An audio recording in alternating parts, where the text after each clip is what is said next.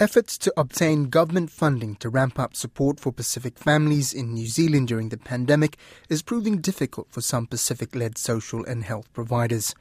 Susana Suisuiki has the story. Dave Letele, the founder of a food share service Butterbean Movement, says Pacific providers working on the ground to assist Pacific families are always fighting for scraps. So many, I didn't realize how bad it was until all the messages started flooding in. There's so many groups doing amazing work, and you'll be surprised. There's some particular Pacific Island groups, right, that are the only Pacific group that do that particular piece of work, and I won't go into it, but they get nothing, and they are the only group in this country that does that particular type of work. Lower Hutt Pacific Health Service Executive Director Nanai Moa'au said Pacific-led health services would continue to struggle to receive funding due to not being seen as equal to primary health care providers. If you look at the way funding has gone to general practices, to primary health organizations, that is nowhere near what we're getting at the moment to actually provide a comprehensive wraparound services for our families and those vulnerable families out there. The Ministry of Health's response to the Omicron outbreak assumes that people will be able to look after themselves while in isolation.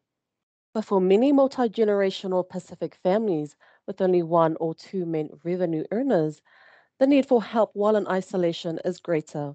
Papai Te Hauora spokesperson Emmeline Pickering-Martin said the needs of Pacific families while in isolation was not just food, but also medical supplies, paying bills, and keeping young people engaged in school. Her organisation works hard to help struggling families, but she says there are so many and they do not have the resources to help them all.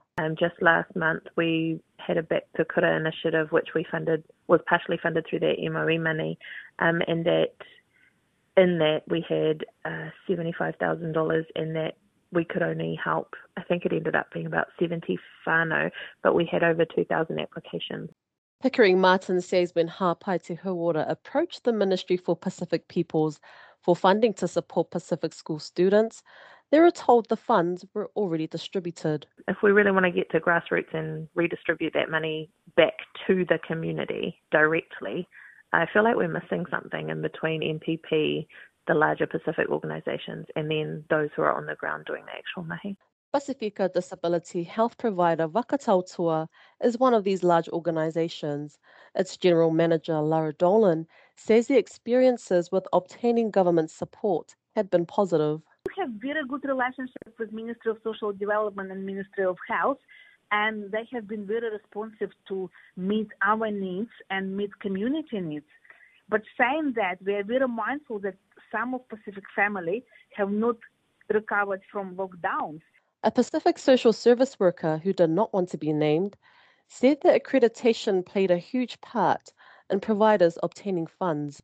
The Ministry for Pacific Peoples were approached for comment, but have advised they will respond after an announcement the minister will be making next week in relation to these issues.